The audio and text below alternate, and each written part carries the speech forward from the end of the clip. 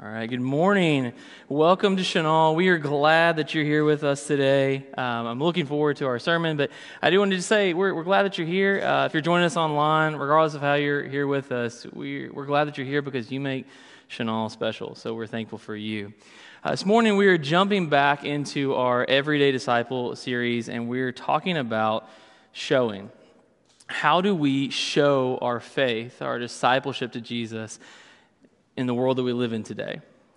And I actually had an example that I thought of that came from this past week. Our family went to Disneyland, and so actually at one point we'll be passing a tray around. You can help me financially recover from that trip if you'd like.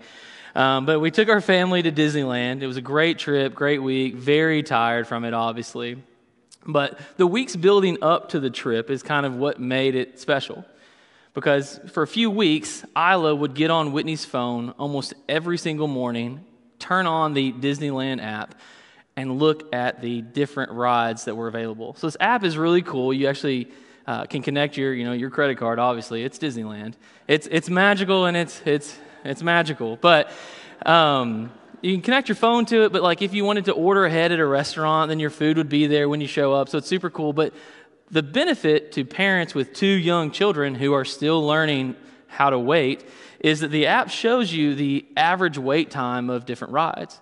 So before you even go to another side of the park, you can look at it and say, oh, the aerial ride is 5 minutes right now, like the wait, which is not great at Disneyland. If the ride is 5 minutes, you kind of know that the bar is pretty low. But so for weeks building up to this, Isla would get on Whitney's phone almost every single morning, flip open the app, and she would look for the aerial ride. And she would say, Mom, Dad, it's 5 minutes. And I would say, think about why it's 5 minutes, Isla. Nothing else at Disneyland is 5 minutes. But every day she would look at this ride and she would just say, it's 5 minutes. Now, we would talk about this ride, right? We'd show her pictures of it. We watched YouTube videos. We did all of that stuff. But it's completely different when you show it to her. Now, I'm going to tell you that we got our money's worth on the aerial ride. I think we got to ride every single seashell that they had on that ride. Every color. We ended up taking the toys on the ride. I mean, she had a blast. But there's a huge difference in showing somebody something versus telling them about it. It became real. And one of my favorite conversations with her is Whitney had ridden it with her, and then we were switching out kids because of height requirements. And she said, Dad, you've got to see the aerial ride. She said, now there is a scary part on it because we forgot to tell her about Ursula, but that's our fault. We got to watch the movies all the way through next time. But it was different when she saw it, right? Like we can talk about it all day long. We can look at pictures, we can watch YouTube videos, but when you see something, it changes it. It becomes real. It's something that has flesh and bones to it.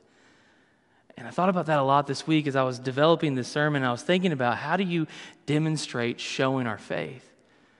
Because in the same way that we talked about, sharing our faith is challenging socially. Because at times it can be awkward, it can be difficult. How do we have these conversations about being a disciple of Jesus with our neighbors, with our peers, coworkers, whoever? Showing our faith is also problematic, but I think it's because of how a lot of us were raised. See, a lot of us were raised not to publicly display our faith.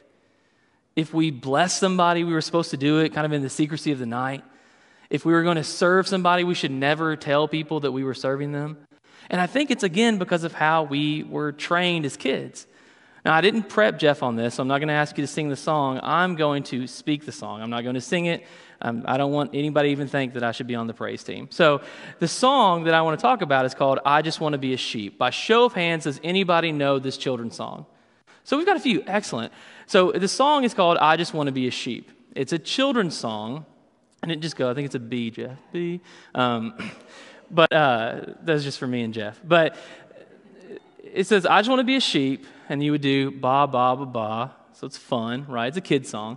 I just want to be a sheep, ba, ba, ba, ba. My soul to keep, I just want to be a sheep. And then ba, ba, ba, ba. So you're like, this is a sweet song. You can hear kids singing it. It's solid theology too, so we're all comfortable with it. Like nothing too crazy, right?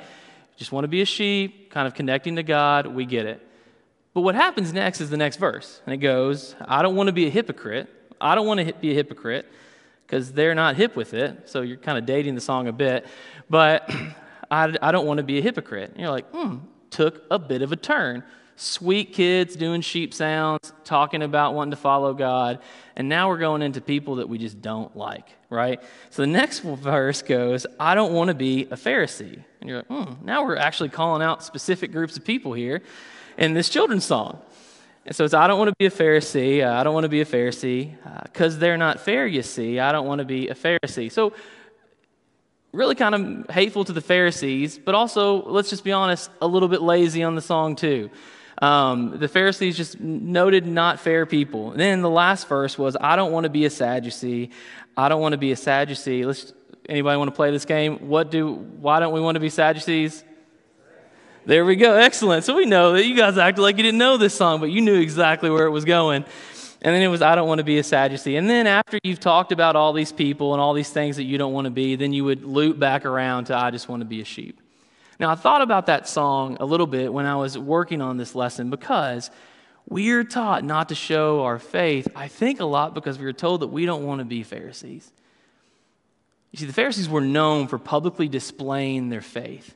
Jesus talks about this. One of the parables that we see early in the Gospel of Luke, in Luke chapter 18, reads, to some who were confident of their own righteousness and looked down on everyone else, Jesus told this parable.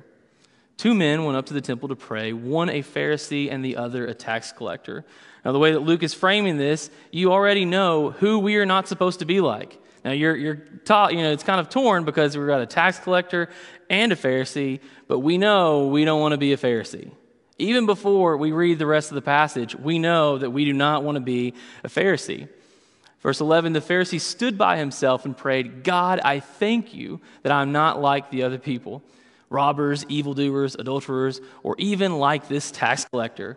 Woo, that is a pretty raw thing to say to somebody right next to you, right? I fast twice a week and give a tenth of everything I get. But the tax collector stood at a distance. He would not even look up to heaven, but beat his breast and said, God, have mercy on me, a sinner. I tell you, this is Jesus speaking, I tell you that this man, rather than the other, went home justified before God. For all those who exalt themselves will be humbled, and those who humble themselves will be exalted. So we see passages like this in Scripture that connect us to this idea that the Pharisees were people who wanted to be seen for what they did. They wanted people to know that they were doing good things, that they had it right, that they were following God's commandments. And because of this, a lot of us have connected our showing of our faith, showing others that we are disciples to this. I don't think it's something that we've done wrong. I think it's just kind of how we were raised to kind of be discreet in our faith, to not maybe put it in people's faces. And we look at passages like this and we say, okay, I know that I'm not supposed to be like that. I know that I'm not supposed to demonstrate my faith in a way that's public, because that's not true. The issue here is not that the Pharisee is demonstrating their faith publicly. It's the heart issue. They're doing it because they want to be seen. They want people to look and say, oh my goodness, that Pharisee is doing everything right. Look at how that Pharisee is serving God. But they're missing the issue because they've made it into a public issue versus a heart issue. What Jesus is drawing attention to here is that the Pharisees should be doing things because they are called to. Because as a disciple, they should want to serve, regardless of if it's public or private. They should bless regardless of if people see or know about it. It's that issue, that heart issue that we've talked a lot about lately, that changes everything. And the Pharisee is getting this condemnation from Jesus because the intent behind it is just to be seen, not to show. And Jesus tells another parable, probably one of the most famous parables that Jesus tells that we still talk about today, the story of the Good Samaritan. And I want to briefly walk through that. And it starts in Luke chapter 10.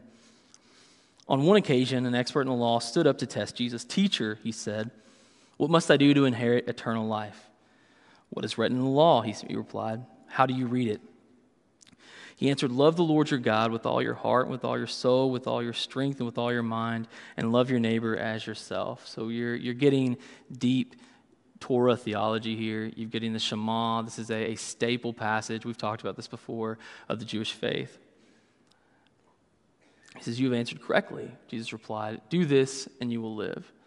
Now, I've looked at this conversation a lot over my years, and I think it's fascinating that Jesus kind of tries to end the conversation. Like, have you done that socially where you're like, and now we're done talking? And that's kind of what Jesus does here, where he tries to end it, right? He just says, "Do this and you will live." But he wanted to justify himself, so he asked Jesus, "And who is my neighbor?" Again, we've talked about this a lot lately, but you see that the man is wanting to go deeper. See, he understands kind of the right answers. He understands what he's supposed to do, but what he's really asking is, how do I demonstrate this? Like, how do I live my life as a disciple of you, Jesus? Like, what am I really supposed to do? I know the answers. I know that I'm supposed to share my faith. But what does that look like in the real world? What does it look like when needs present themselves? Am I supposed to go after all of them? Am I supposed to pick and choose? How do I follow you, Jesus, today? How do I show my faith to you? And so the story continues. In reply, Jesus said, "A man was going down from Jerusalem to Jericho when he was attacked by robbers. They stripped him of his clothes, beat him, and went away, leaving him half dead.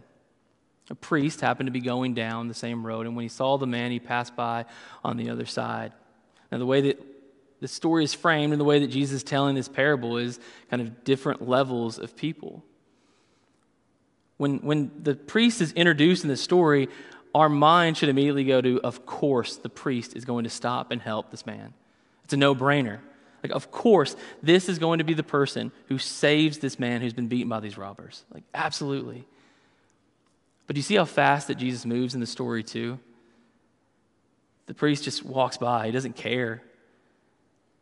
I think the priest has a lot of those kind of Pharisee tendencies of like, I know all the answers. I'm good. There's a lot of people that believe that the priest he was too busy. He wouldn't touch the man. So too, in verse 32, so too a Levite, when he came to the place and saw him, passed on the other side. He also avoids the situation completely. But a Samaritan, as he traveled, came where the man was. When he saw him, he took pity on him. Do you even see the language that Luke emphasizes here? That everybody is on the other side. They're doing everything that they can to avoid this man, this opportunity to show discipleship, to show what it looks like. If we're honest with ourselves, we do this a lot in our lives, right? I've shared this before. Like if you pull up to a street corner, you see people panhandling, all of a sudden you've got the most important text message, right? I do that. All of a sudden you're like, oh no, this is an important phone call from somebody. we do that. We avoid these situations and we look at these individuals here in the story and we're like, oh my goodness, I can't believe they would walk on the other side when somebody needed mercy, when somebody needed help, when somebody needed to see what it looks like to be a disciple. But guys, we do this. I do this. We ignore moments and opportunities that God puts in front of us to show that we are disciples. Verse 33, but a Samaritan, as he traveled, came where the man was. He intentionally goes out of his way to connect and reach with this person. When he saw him, he took pity on him. He went to him and bandaged his wounds, pouring on oil and wine. And then he put the man on his own donkey, brought him to an inn, and took care of him. The next day he took out 2 denarii and gave them to the innkeeper. Look after him, he said, and when I return, I'll reimburse you for any extra expense that I have. The story is a lot about the societal elements of the Samaritans and the Jews. Like, it is. Actually, I believe that is why Jesus is telling this story. It's just to say the Samaritans are good people like you. They have good hearts. They want to serve God as well. You have to recognize that they are good people. Like, at its core, that's what the story is about. But I also believe it's a story about demonstrating that you are a disciple of Christ. That you are somebody that when a moment is presented in your life to show people that you are a follower of Jesus, you don't avoid it. You don't look at your phone. You don't go out of your way to say, you know what, I'm going to take this next street just because I don't like the situation here, or I don't want to approach this moment. But we go to it. And we trust that God is trying to do something in that circumstance, in that moment, to draw attention to kingdom building. So often we say, God, not now. But our answer should be, God, where do you want me to go? God, what are we doing in this moment? And the Good Samaritan, that's what the story is about as well. It's not just about the societal elements between the Samaritans and the Jews, but it's about meeting those moments when God presents them in front of you and not avoiding them. And so we see this in Scripture, right? We see that we are called to be disciples. We are called to show our faith and demonstrate what that looks like in our lives. And so what does that look like today? How do we show our faith? How do we show our discipleship in our workplaces, in our jobs, at Starbucks, when somebody cuts you off in traffic, or when the service at the restaurant isn't good? How do I show that I'm a disciple of Christ? Well, that's a cop-out answer that I'm about to give you. It looks different for each of us. And that's the beautiful part of what God is doing in building the kingdom of heaven here, is that each of us have different skills, passions, motivations. And so it looks different for each of us. How you show your discipleship in your life, in your world, looks different than mine. But we still have to do it. But if I were to give you an answer to kind of lead you in a direction, I'd take you to Colossians chapter 3, where Paul writes this: "Since then you have been raised with Christ. Set your hearts on things above, where Christ is, seated at the right hand of God. Set your minds on things above, not on earthly things. For you died, and your life is now hidden with Christ in God. When Christ, who is your life, appears, then you will also appear with him in glory." Now he continues in verse 12, "Therefore, as God's chosen people," you get that kind of discipleship language, that we have a responsibility, we have a commitment here. "Therefore, as God's chosen people, holy and dearly loved, clothe yourselves with compassion, with kindness, with humility, with gentleness, and with patience." Talk about how do you demonstrate your discipleship? Like, these are good starting places. When that person cuts you off in traffic, how are you showing compassion? How are you showing kindness, humility, gentleness, and patience? When the service at the restaurant today is terrible, everyone's order's wrong, kids are crying. That's definitely never happened to the Kittingers. Everyone is mad. Why do we even come out in public? Those statements. How do I demonstrate my faith? How do I show that I'm a disciple of Christ? I put these elements on. I demonstrate them in the way that I treat people, in the way that I love people, in the way that I show mercy to those around me. It says, "Bear with each other and forgive one another. If any of you has a grievance against someone," there's mercy, there's grace. "Forgive as the Lord forgave you. And over all these virtues put on love, which binds them all together in perfect unity. Let the peace of Christ rule in your hearts, since as members of one body you were called to peace, and be thankful. Let the message of Christ dwell among you richly as you teach and admonish one another with all wisdom through psalms, hymns, and songs from the Spirit, singing to God with gratitude in your hearts. And whatever you do, whether in word or deed, do it all in the name of the Lord Jesus, giving thanks to God the Father through him." This is a good starting place, because these kind of make us feel good, right? Like, these are things that we're like, yes, absolutely, this makes sense.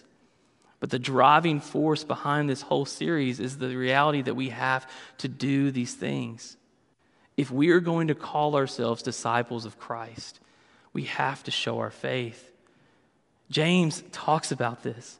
Probably one of the most famous passages talking about faith and works. James writes in James chapter 2, starting in verse 14, "What good is it, my brothers and sisters, if someone claims to have faith but has no deeds? Can such faith save them? Suppose a brother or sister is without clothes and daily food. If one of you says to them, 'Go in peace, keep warm and well fed,' but do nothing about their physical needs, what good is it?"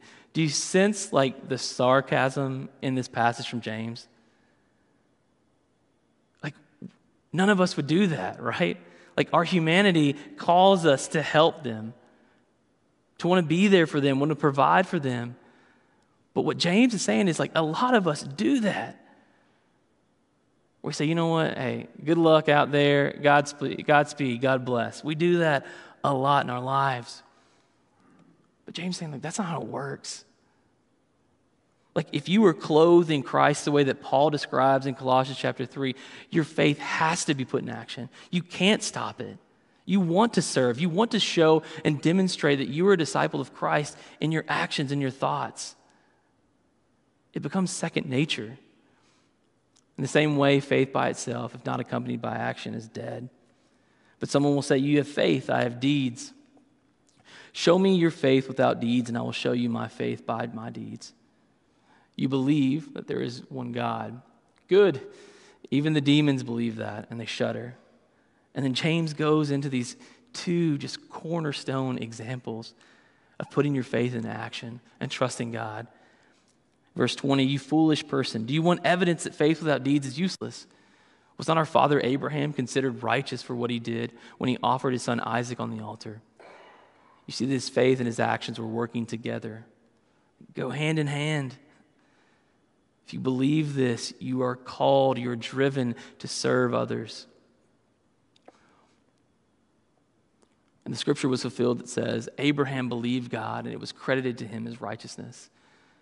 And he was called God's friend. She said a person is considered righteous by what they do and not by faith alone. Verse 25, in the same way, was not even Rahab the prostitute considered righteous for what she did when she gave lodging to the spies and sent them off in a different direction? As the body without the spirit is dead, so faith without deeds is dead. So we end this sermon, I wanted to land on James chapter 2 because of what it demonstrates. We don't get these excuses. If we are going to be people that call ourselves Christians, if we're going to be disciples of Christ, one of the cornerstones of that discipleship is showing and demonstrating that faith. And so this week, my call is this. Look for those moments. Those feelings when you're driving up to a situation or you encounter a circumstance where you can serve someone and you feel that you are led in that moment to do something. Chase those moments and those feelings because God is leading you in a direction. But a lot of us feel that we are inadequate. A lot of us feel that we don't have time. What I'm asking you to do this week is to take the time. Maybe you're late to your appointment. Just tell them, hey, I was serving God. And then, I don't know, if they get mad at you on that, then that's another conversation that you need to have. Maybe we'll do a sermon about that. But if it disrupts your day a little bit, that's okay. Because you've showed someone what it means to be a disciple of Christ. Let's stand and sing together.